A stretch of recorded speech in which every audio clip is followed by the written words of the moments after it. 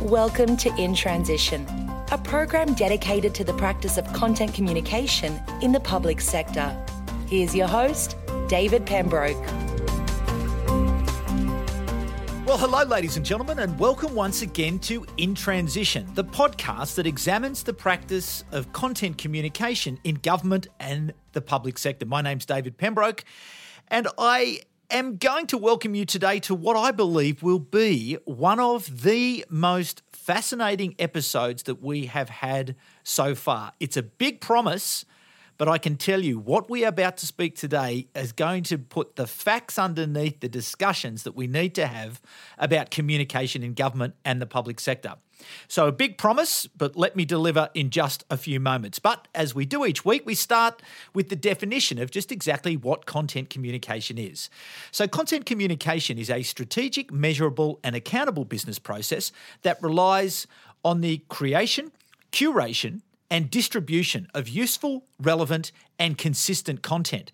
The purpose is to engage and inform a specific audience in order to achieve a desired citizen and/or stakeholder action. So that's what we're talking about. But today, we are going to talk about a very, very large research project recently completed by the WPP Government and Public Sector Group. They have gone around the world in 40 countries. They have done interviews with 240 communications practitioners in 30 countries. They've done in-depth interviews with qualitative interviews with 20 people, online surveys. They have done an enormous amount of work to put together the Leaders Report. And the person behind the Leaders Report is a previous guest on In Transition, and that's Sean Larkins, who's the Director of Consulting and Capability at the WPP Government and Public Sector Practice. Sean leads the practice's consulting and capability offering, and he helps government and public sector organisations around the world to improve their communication functions and strategies. He's based in London, but spends most of his time on a plane travelling all over the world, be it Europe, the Middle East, and all the way through Australasia. He joins me now, and Sean, congratulations on this wonderful piece of research that is really probably for the first time giving us a sense of where communication is across the world, government communications is across the world. Thanks, David. Yeah, I think you're right. I mean, one of the reasons that we did the research is that we firmly believe, as you and I have discussed before, that alongside legislation, regulation, and taxation, communication is one of the four key levers of government. So it's important, and government communicators don't get the recognition and the credit for the importance of what they do. But we also did the research because we hunted high and low, and we couldn't find another piece of global research into government communications. Now, the UK Government Communication Service this week has just celebrated the formal 100th anniversary of public communication within the UK government. So countries around the world have been doing communication for a century, but no one has looked at it from a global perspective until now. And that, I think, is just an indication of the degree to which government communication is underutilized and misunderstood. And I think that's a real shame. So let's start, because there is so much in this, and I do really want to go through this, in quite some detail, because I think it will be absolutely fascinating to our audience. But let's probably start with that first point that you raised, in that the communication function in government lacks credibility. That seems to me to be a key finding from this report. Yeah, I think so. I mean, when we first started doing this report, I thought I would end up talking to someone like you who knows the profession and knows what we do. And I thought I would be coming here and saying, here are the key issues that Australia and New Zealand are dealing with, or here are the key issues in North America, or here are the key issues in Europe. And actually what we found, and we were very surprised about this, that in the end, we probably spoke to more than 450 people in terms of kind of qualitative interviews and quantitative research. And actually, everybody came back and said that they were struggling with the 5 key issues. And influence is one of those. But the 5 key issues were trust, audiences. How do we engage with our audiences in a time where the media landscape is fracturing? Conversation. How do we move communication between government and the citizen from one way to two way? capability, have we got the right skills, and influence. We found that government communication is underinvested in as a function of government. We found that many government communication leaders don't report in to the boards of their organisation. They find it difficult to get access to the chief executives and their ministers. And in part, they lack influence because they don't evaluate, or they're not funded to evaluate communications against policy outcomes. They evaluate most of the work against communication outputs. But the thing that I think links this all together is that first point I mentioned, which is around trust, that declining levels of trust in government have undermined the connection between those who govern and those who are governed. And we found that very few communication leaders know really why there's been that hemorrhaging of trust between government and citizens and what to do about it. They know it's happened, but they are looking for guidance and help in terms of how to bridge that gap. And I think the four that follow on from that, engaging better with audiences, having a two-way conversation, making sure we've got the right skills, and making sure that we are seen as influential within government and within our organisations are the four things that will help us get to the heart of that issue, which is, why has trust fallen? Okay, so we will get to those, the bottom four, but let's just stay with trust for the moment, because communication can probably only do so much, can't it? So there are a lot of other things that impact on this collapse in the level of trust in government. There are. I mean, what I would say is, look, good communication can't turn poor policy into good policy. But good policy can't be implemented successfully without good communication. So there is that link between what a government is trying to do and how that's communicated to the public. So we found the vast majority of government communication focuses on two things. It focuses on the what we're doing and how we're doing it, and it doesn't focus on the why we are doing it. And increasingly, I think citizens want to understand the thinking behind where their leaders are taking them. And so that's a missed opportunity to talk about the why, to contextualize why we are implementing or why we are designing a particular policy. But trust is also, I think, low, because in the minds of citizens, the behavior of politicians is indivisible from the functioning of government as an organisation. So those of us that have spent much of our career within government and public sector organisations are absolutely painted with the same brush as politicians. And we see around the world, Australia is a good example, which is where we are today, that if you were to ask the average Australian to rank a whole list of professions, politician comes somewhere between a banker and a journalist. And as I'm sure you can imagine, that's relatively low in the list of kind of trust rankings. So we are also held to account by the behaviour of our politicians. We're held to account by the degree to which governments are developing and implementing good policy. And trust is also predicated on the effectiveness of government services. So that we found generally trust in local government, in city level government, in state level government is higher than in federal government or national government, because people can see more easily the benefits they get from services that are close to home. And so for communicators, those three things are very clear. How do we advise politicians on the tone and the content of their communication as politicians? How do we use communication to influence the effective delivery of government services? And how do we ensure that communication is there at the development of policy and isn't used, as one of our respondents said, as a bit of a car wash? So this particular respondent said he was sick and tired of communication being treated within government as a car wash. We've created our policy. You can see it there. It's in the backyard. It's got three wheels. One of the tyres might be flat. It's a bit rusty. The engine doesn't work. But put it through the comms car wash, polish it up, and you'll be able to sell that as good policy, won't you? And of course, when that doesn't happen, because communication is no replacement for good policy, communication is used as the excuse for a failure of a policy rather than the policy design itself. So how then, and this is an issue that we've discussed many times over the 100 episodes of In Transition, it's this notion of how does communication get that seat at the table? How does it get recognised by the people who are developing policies as a lever that they can use in order to achieve the objectives of the government that they serve? And I think that's a challenge in virtually all organisations that we looked at.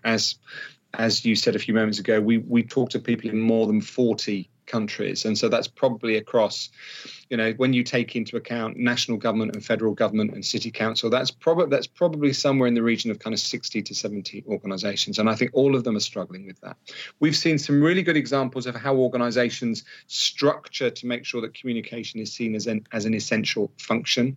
So, for example, looking at a project and programme management approach, where as soon as an issue is being developed or a policy is being issued, it's accepted that communication has to be part of that table. We've seen some people, out of despair, use, I suppose, more tactical approaches. So one organisation we came across, they turned their entire communications function into a team of chuggers for the week. And for those of your listeners that don't know what the term chugger means, chugger is a kind of shorthand for what in the UK is called a charity mugger, almost kind of tongue-in-cheek. But these are the people, they're usually kind of young and very outgoing, that might have, a lanyard on that says they're from the Red Cross. And when you're going to the coffee shop or you're going to the station, they come up and they talk to you about their charity and they try to get you to sign up. And they're doing a great job, but it can be quite annoying. The last thing you want to do when you're rushing for the train is to get engaged in a conversation with someone about development issues. But what we found is in one particular organisation, the communications directorate turned themselves into these kind of chuggers for the entire week. They basically loitered in reception. They had a hit list of their 20 key most influential internal stakeholders that they needed to educate on the impact that communication could make. And every time one of them came into reception or was in the canteen or heading for the car park, they basically accosted them and started talking to them and really wouldn't leave them alone until they had a one-to-one meeting, promised in the diary. So there are different techniques that people use to make sure that communication is understood within the organisation. But for me, the starting point is the quality of the advice we give. How do we act as senior advisors? How do we not just say yes to a politician or a policymaker, but we challenge them in their thinking? And the second is around what is the quality of our evaluation. If we are, as 60% of respondents to the survey are doing, if we are only evaluating on the terms of communication outputs rather than policy outcomes, then we are selling ourselves short. And that's a change that I think we need to see across the board and across the world. But generally that accomplishment of the measurement of outcomes requires research of some sort to be able to give you that indication. I suppose if it's a program of some sort and you're looking to increase the numbers, for example, you may be able to look at that. But often research is required, and often people are reluctant to invest in research. So how can you improve that when perhaps the resourcing is not there to be able to complete the work that you've done? Well, they seem to be reluctant to invest in research, but also they seem to be reluctant to share that research across government. And what we found that there were a number of key attributes. We identified 10 key attributes which are set out in the report that really are, I suppose, are the top key requirements of effective government communication. And one of those, of course, is having access to a wide range of data sources to inform decisions. Now, quite often those data sources already exist somewhere within government, or they exist somewhere outside of government, and we are not looking for them. So we had conversations with a number of colleagues in government across the last couple of weeks, for example, when we've been talking about this research. And we've seen some really fantastic work going on in terms of things like road safety. Now, if you're trying to evaluate the impact of a road safety campaign, then of course you can go to the police service and the ambulance service and the hospital services and find out what's happening in terms of the number of arrests for drink driving, or the number of people taken to hospital because of an accident, or the number of people being treated with road traffic accident injuries in hospitals. Now, Now, that data already exists, and quite often we can pull at that data and we can look at cause and effect. Can we see a fall in the number of road traffic accidents that's related to the period of time when we are putting out communications? But I'm surprised at the degree to which many government communicators don't look outside their organisation for data that already exists.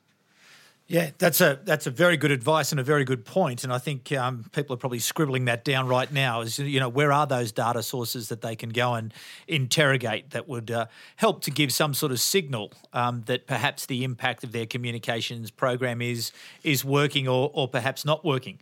So beyond trust, we then go to that second point around audiences and this challenge of fragmentation. What did the research tell you specifically about the challenges of identifying, reaching and influencing and engaging with audiences? Well, you and I know, and your readers will know, that there's been a fracturing of audiences over the last 10 to 15 years, and the historic model of broadcast communication has been shattered. But we found from the research only 25% of respondents actively tailor their messages to citizens. The vast majority of respondents struggle to move beyond uniform messaging and putting out communication to what I suppose you and I might call a general audience. Nearly half of respondents say that they lack an understanding of digital and social media. We found some respondents who acknowledge that 90% of communication from their governments is broadcast only. It's one way, and that's a real challenge. And it links back, I think, to the point that you made a few moments ago. It's difficult for us to tailor communication at our audiences if we don't have enough data on audience behaviours. So it absolutely comes back to that research and insight element. And I think again it comes back to, well, where can we get information that tells us more about our citizens and more about our audiences if we haven't the funds to commission it internally within our organisation? And if you look at an organisation like Google, for example, Google is really interesting. It's not just a search engine; it's a content provider. It's actually a communication channel. Now, in many parts of the world, one of the most important customers for Google is government communication, because we communicate increasingly online, for example. But we're not asking organisations like Google about the data they have that helps us to better focus and better target our communications. And I think that's a real challenge for us. There's another challenge here, of course, in that while nirvana for most private sector marketers is to personalise information as much as possible, of course there is a valid reason why some government communications need to be broad brush and need to I suppose need to encourage a sense of civic community. So we're in Australia at the moment. When there are bushfires, for example, we want an entire community to act in the same way at the same time. So there is a balance between personalisation and broad brush communication. But for that to be effective, we need to understand our audiences, where they are, what they think, and how they act. And that kind of evidence isn't being procured within government.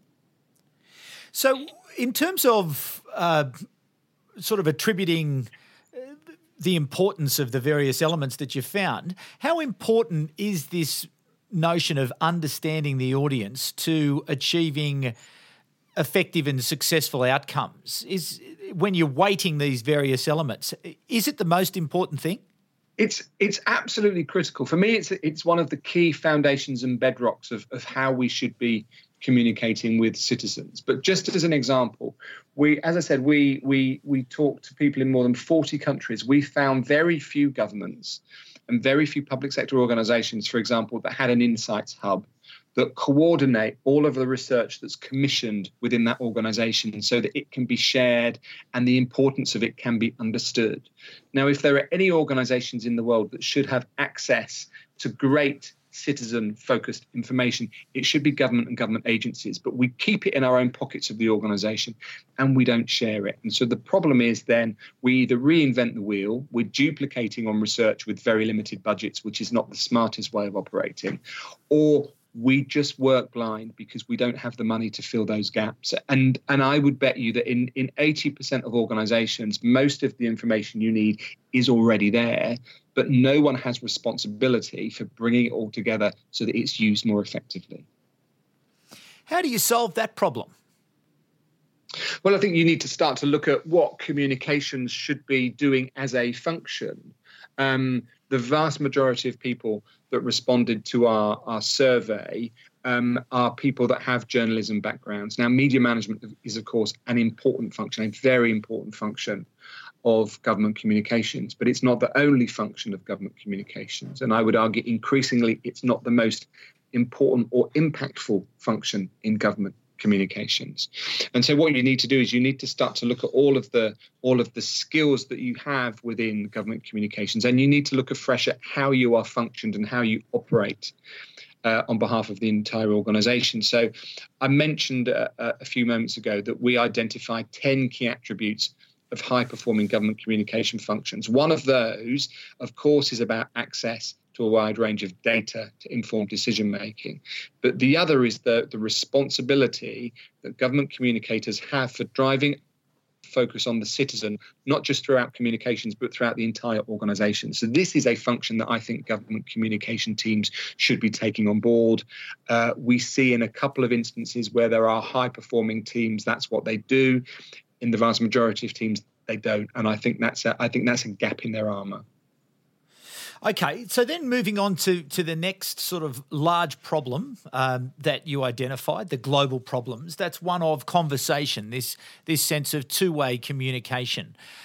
What did the research tell us about government's preparedness to engage in two-way conversation? So only 31% of respondents said that they see citizen engagement as a priority for their government. So if the citizen isn't the focus of what you're doing, who is the focus? If it's not the citizen, then it's perhaps not surprising that trust levels have fallen. So only 31% see citizen engagement as a priority for their government. Only 14% of people have had any training on public engagement whatsoever. So the majority of respondents struggle to move beyond one-way conversations that represent the majority of today's government communication. And one of our respondents said to us, this was a key frustration of his, about how too much government communication was broadcast. It was one way. And he said, to illustrate how limiting that is, he said, I'd like you to go home and talk to your partner tonight, but never listen to their responses. And I want you to do that for 40 days, then come back to me and tell me how quickly it is you're getting divorced. Because, of course, the nature of a conversation, particularly today when we have access to the media, is two-way. You know, if I have a very bad service experience with an organization or a retailer, I can go online and I can make my feelings very clearly known. And no doubt within a matter of minutes, or certainly within the hour, I get a response from someone in that organization apologizing or asking more detail on what was wrong and telling me what they're going to do about it. Now, of course, it's difficult for governments to have that degree of immediate responsiveness with citizens. But increasingly, we see those countries that do high quality communications talk more about engagement and less about communication. How do we go out and understand the views and the needs of citizens? How do we listen and reflect that back into policy making? And they are very, very different techniques and skills than perhaps are found ordinarily in government communication teams. I think the other thing that I find slightly frustrating when we look at the research is that we do see a number of countries that are doing very, I think, brave attempts at setting up platforms for greater citizen engagement, but then not defining the role that they want citizens to play. So if I go out and talk to you as a citizen, am I trying to understand your concerns? Am I trying to understand your views on a particular policy? Am I telling you I want you to decide what decision is made for me? Am I talking to you because I want to understand how better you can access that service? So quite often we see citizen engagement as, well, we just go out and we talk and hopefully we listen a bit, but we also need to give people a sense of what we are asking them to do. Are we asking them to design a policy? Are we asking for their approval? Are we asking for their opinions? And again, I think we see people struggling with that. And as I've mentioned, very few people that work in government communications have had training in citizen engagement. In many of the organizations that we researched and spoke to, engagement is not seen as part of communication. It's seen as part of the policy team's responsibilities. And again, I think that's a structural failing. Engagement is a core part of communication, and government communicators need to be involved in that. So in terms of that, though, again, this is this notion of pushing communications further up the value chain into these discussions around policy development and listening to the citizens to understand what those challenges are, what their needs are, what their problems are, and indeed seeking those views.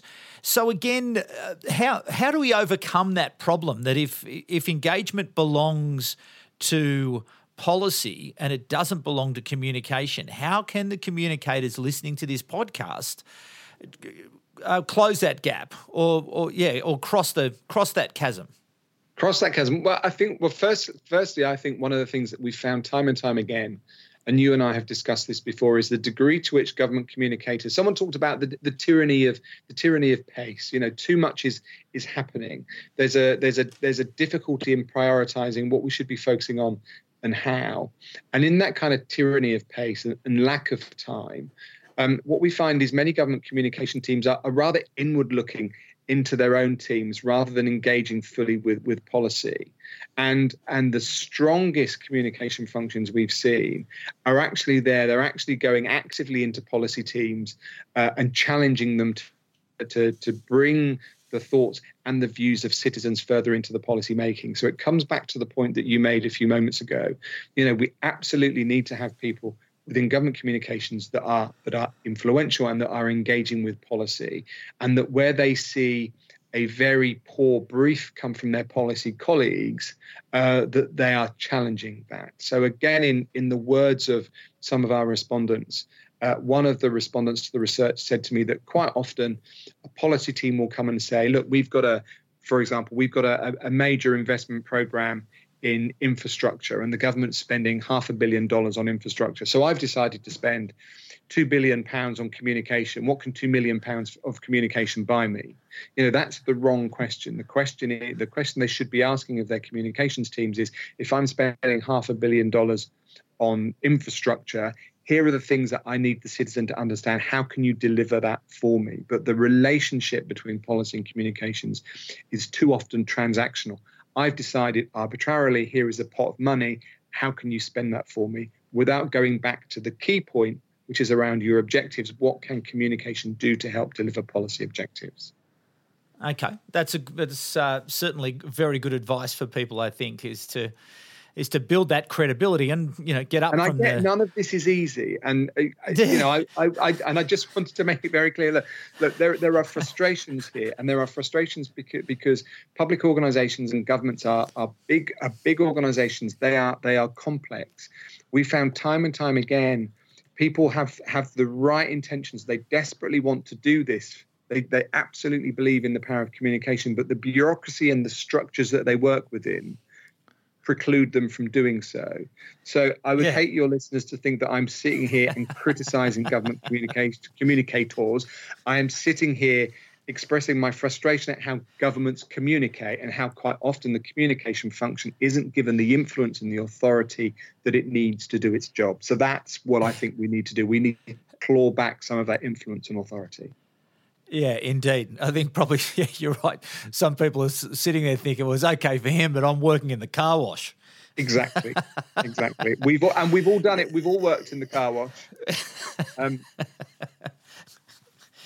Well, indeed. Again, I was in a car wash only the other day. That is such a great way to express the work and the frustration around and that tyranny of pace, I think, is another great insight, is that, we're so busy doing the doing that, yes, we'd love to get more involved in this, strategic, important, critical thinking, evaluation side of it. But but we're a little bit too busy doing what we're doing. But interestingly, it seems that the behavioural economists have found their way into, higher up the value chain. What's your observation as to how communications teams can now work with the behavioural economics team, who seem to be claiming some of this, strategic insight role that communicators perhaps felt might have been their role? Yeah, that's a very interesting point, actually, David. I mean, I think for me, the behavioural economists, I think, have positioned and marketed themselves incredibly well over the last kind of 5 to 10 years. I mean, because they're not in the car wash. well, I think sometimes they are, but not always. I mean, I think they kind of benefit from being seen as kind of new kids on the block. I think in some respects, communication teams suffer because, of course, yes, 15 years ago, 20 years ago, before the internet, the big game in town was basically either media management or advertising. It was one or the other, and there was quite often crossover between the two.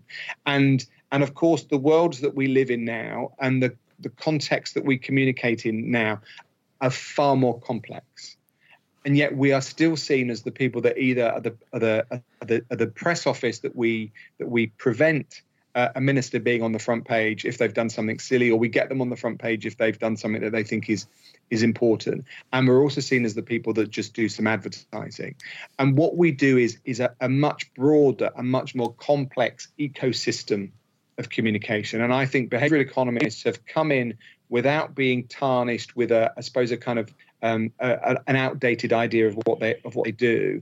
They also talk very cogently about kind of nudge and actually what we can take some simple steps, and on many occasions we can.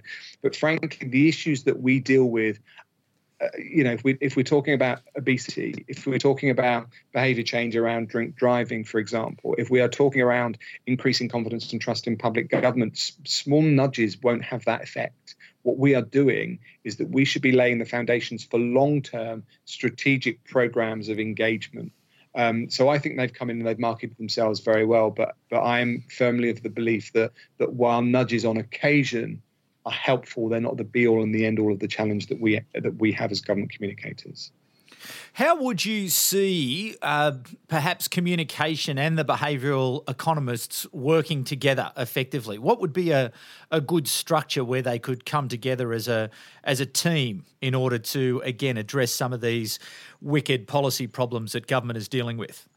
Well, again, if we go back to the research, one of the things that I think was very telling from the research is that when we looked at organisational structures, of course, people have an external communications function. And 9 times out of 10, that will include media management, it will include advertising, it will include PR. They'll have an internal communications team. They will have very little in terms of a kind of strategic or planning function. And again, I think that's very telling in terms of our influence. If we had stronger strategic and planning functions, and that we were taking a more leading role in coordinating communication across government, then we would be a natural partner, if you like, for the behaviour economist and the nudge functions. But in many of the organisations that we looked at, that strategic communications function isn't developed enough. Or if it is there, it's kind of hidden away in we quite often use language like corporate communications, for example. Now, I'm a bit of a critic of the term corporate communications because I've never completely worked out in all of my years working in government communications what exactly it means. So let's be very clear. Yes, we do external communications. Yes, we do internal communications. Increasingly, we need to be doing citizen engagement. But the thing that enables us to do all of those 3 things well in an integrated way is the need to have a strong strategy and planning function. And if we get a reputation for being people that understand and can develop and deliver strategy, then I think we will have an easier relationship with behavioural economists. Well, ladies and gentlemen, what we'll do is leave it there for this week. This is an extended interview, and I'm sure, like me, you are absolutely fascinated by this piece of research, which really does describe the challenges that we are facing in government and public sector communication. But also, I think Sean's giving us a lot of great insights into some of the improvements and changes that we can make. So there is more to come. There will be part 2 next week. So please take the time to come back next week because there is more good stuff coming here from Sean Larkins. But again, if you do want to go and have a look at the research, you can go to wpp.com/govt Practice. That's GOVTPRACTICE.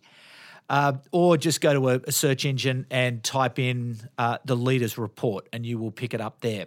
But we'll be back next week with part 2 of this very special interview with Sean Larkins from the WPP Government and Public Sector Practice.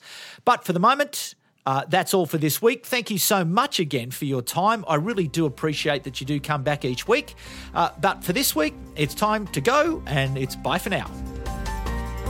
You've been listening to In Transition, the program dedicated to the practice of content communication in the public sector. For more, visit us at contentgroup.com.au.